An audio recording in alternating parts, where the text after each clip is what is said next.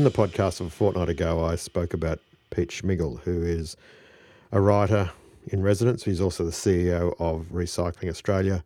He was the CEO of Lifeline. He's a blogger and a non-fiction writer. And he, a couple of weeks ago, or some weeks ago, wrote a blog post about the challenges people will be facing due to COVID-19. And then his mother passed away from COVID-19 in New York. And he wrote a fairly moving, or very moving piece in the Sydney Morning Herald about his mother and about her death and about how the life that she led and the person she was should be what defined her, not the fact that she was one of the statistics of COVID-19. It was a very moving piece. I really recommend you go out there and look for it. It's available from Sydney Morning Herald. And I contacted him and asked if he would be happy to have a very short interview with us on the podcast. And I said to him at the time, if it's too soon, just let me know. And he said, no, this is what writers do. When we are sad, we write, and when we are in times of joy, we write. And so he was very, very kind and agreed to let me contact him via Zoom and have a chat with him. It was going to be a very short interview. It ended up being a little bit longer than that, but it was a really interesting chat, and I think you're going to enjoy it. So here's the conversation I had with Pete Shmigel a couple of weeks ago. Peter Shmigel, thanks so much for talking to me. Let's start by, I just want to pass on my condolences in person for the loss of your mother. I think a lot of people read the piece that you wrote in the Sydney Morning Herald and The Age.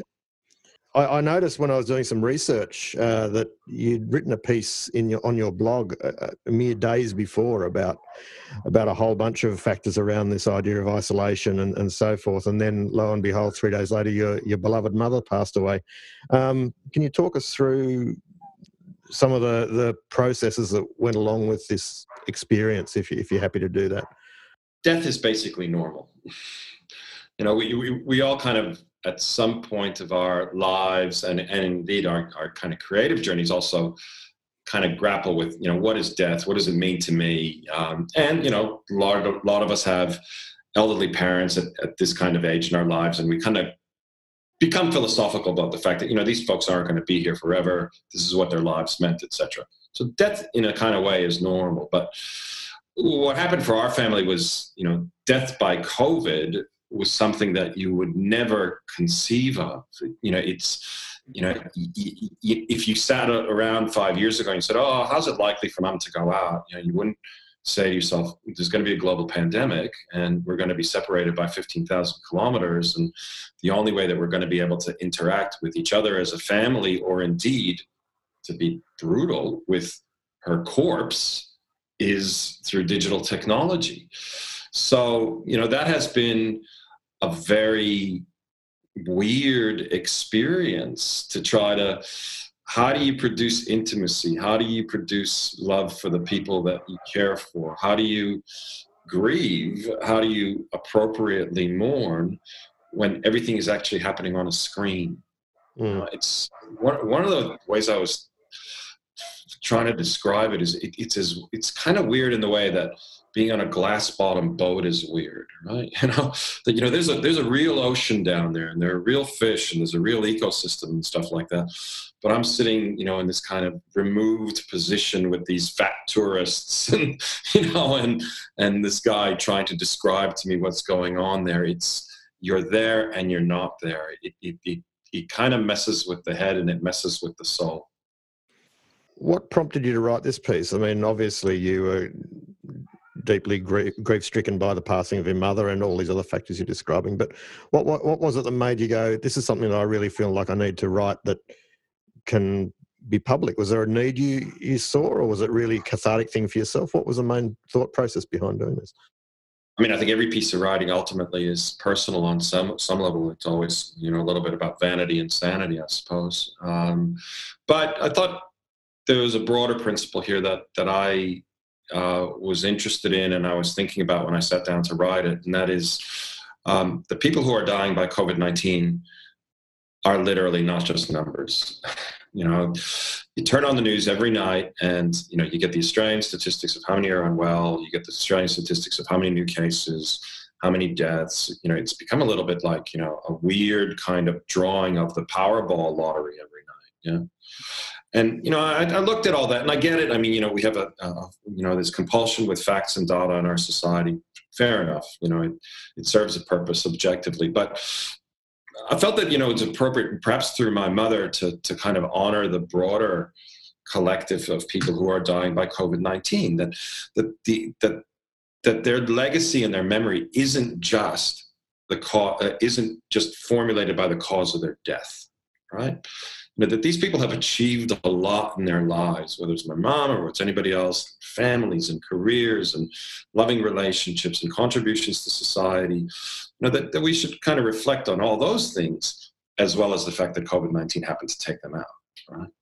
So I think that was probably my primary motivation, to kind of honor life as opposed to fetishize, I suppose, COVID-19. Yeah, I mean, a quote that I often use when I'm talking about storytelling theory, especially to young writers, is Joseph Stalin, who of course said the death of a million is a mere statistic, but the death of one is a tragedy. And I remember seeing that footage of those mass graves. It's a horrible term, but that's what they are in New York, with the coffins all lined up. And at the same time, it wasn't until I read up your piece and pieces like yours that made me actually go, yeah, these are actual real people who are, and so I think that's partly why it resonated with me. Well, interesting that you raised the image, right? That image is from a place called Hart Island. And Hart Island is a tiny little island. I think it's less than 500 meters long. That's off the coast of the Bronx in New York City. And it's the traditional potter's field of New York City, going back to the Civil War, when unidentified soldiers were buried at Hart Island. So it's a very gripping and compelling place, because it embodies the kind of the history of the dead of New York. And again, prisoners from Rikers work there. Prisoners from Rikers, our main prison, have been buried there historically, because it's the potter's field. I guess my point here is, it's a very real place. It's a physical island. You have to get on a boat and get there. There's people who actually take these boxes, put them in the ground. There was a story last week in the Times that there wasn't enough PPE for the guys who are doing the burial work, et cetera, et cetera. So, again, it's kind of easy in this flood of information about COVID and Corona to kind of forget exactly your point, that that there are these individual tragedies, that there are these individual stories that are taking place in this context, and it's not just this kind of debate on the news by political officials and who people, and it's not flattening the curve. It's huge.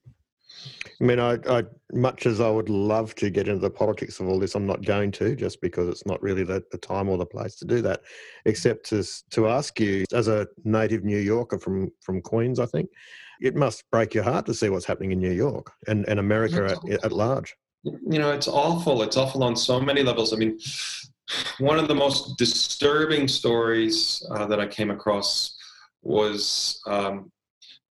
I'll make it personal. When my mother was recovering from a surgery in New York last, and we spent a long time with her, every day we would walk into the rehab hospital, and outside the rehab hospital was a petrol station. And at that petrol station, every day there are about 35 or 40 Latin American men standing there. And, I go back and forth to New York a lot, but still this fascinated me. I asked people, what's going on here?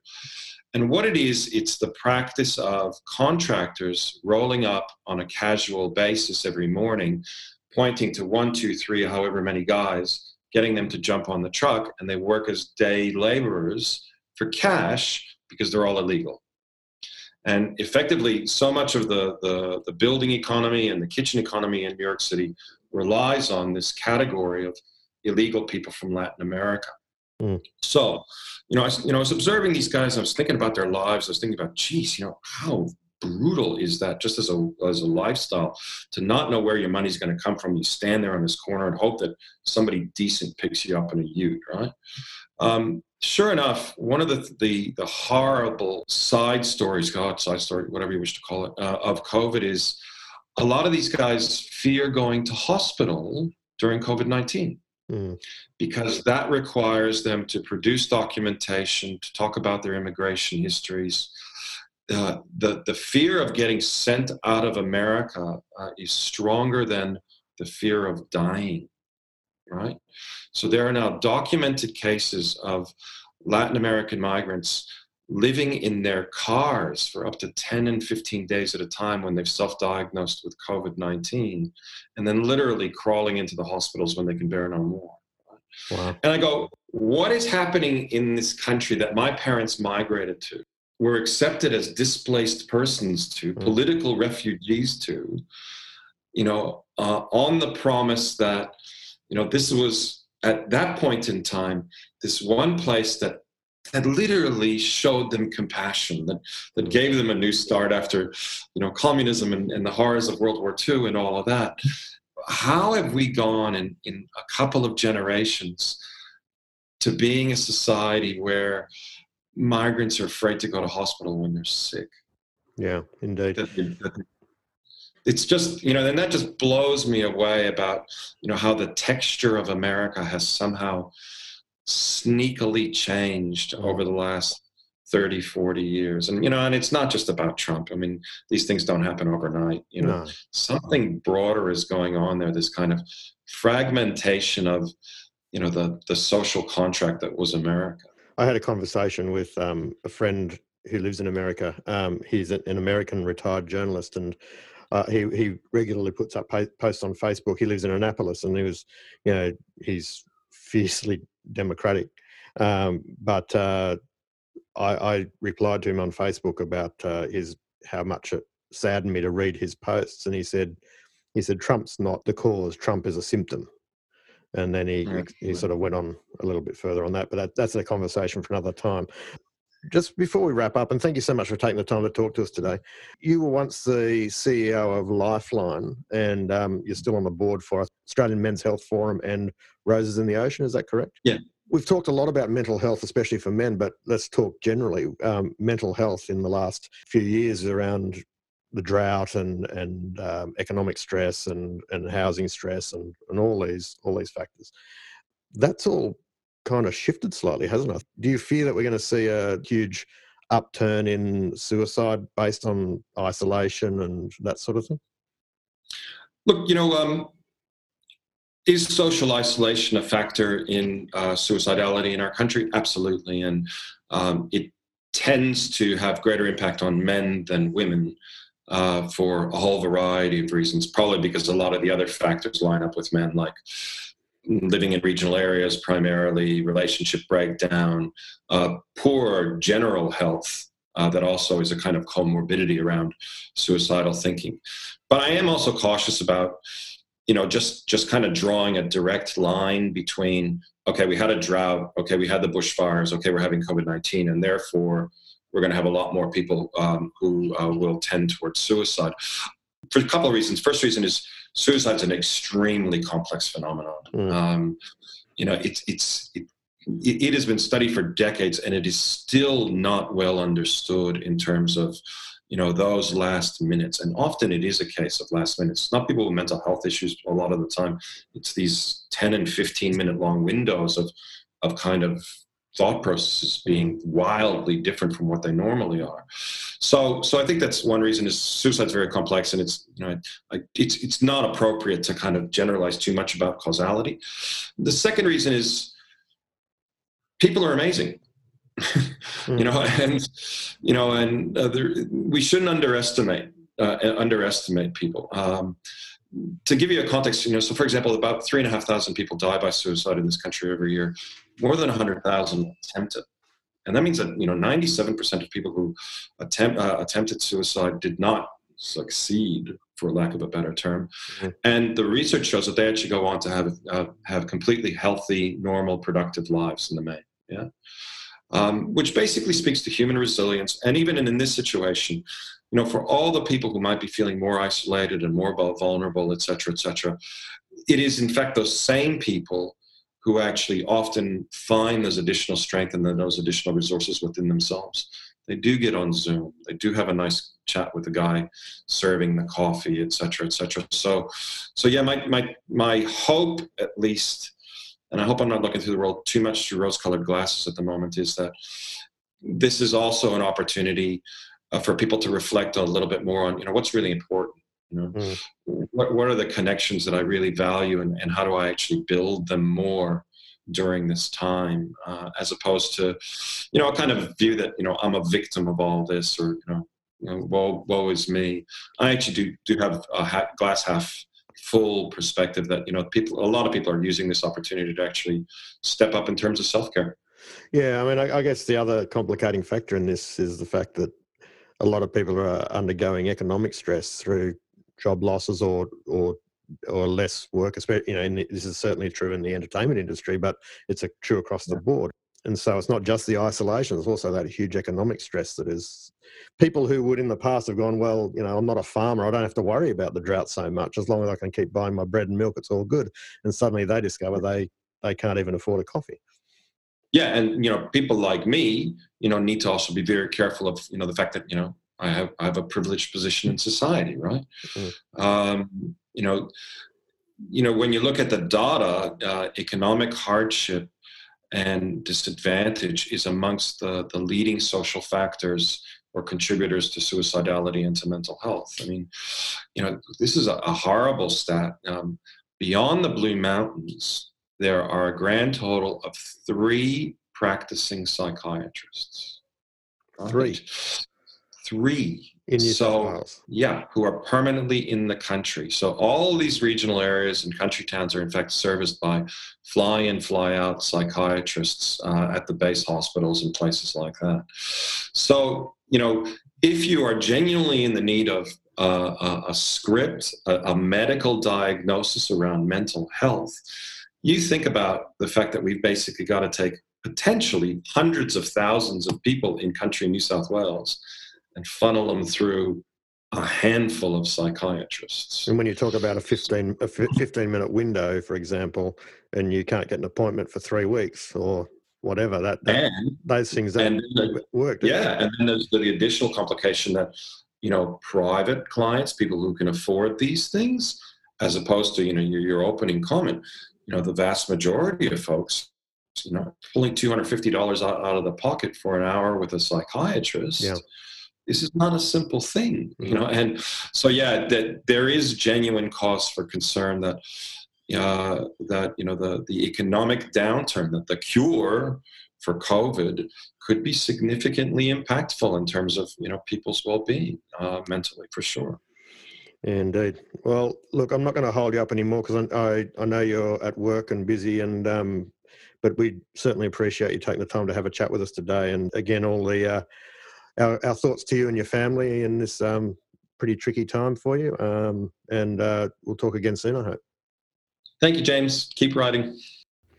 So that was Pete Shmigel. And if you'd like to read more of his work and his words, because he is a very eloquent speaker and a very eloquent writer who's got some real wisdom to share, you can find his blog at Pete Shmigel. That's PETESHMIGEL.com, PeteShmigel.com.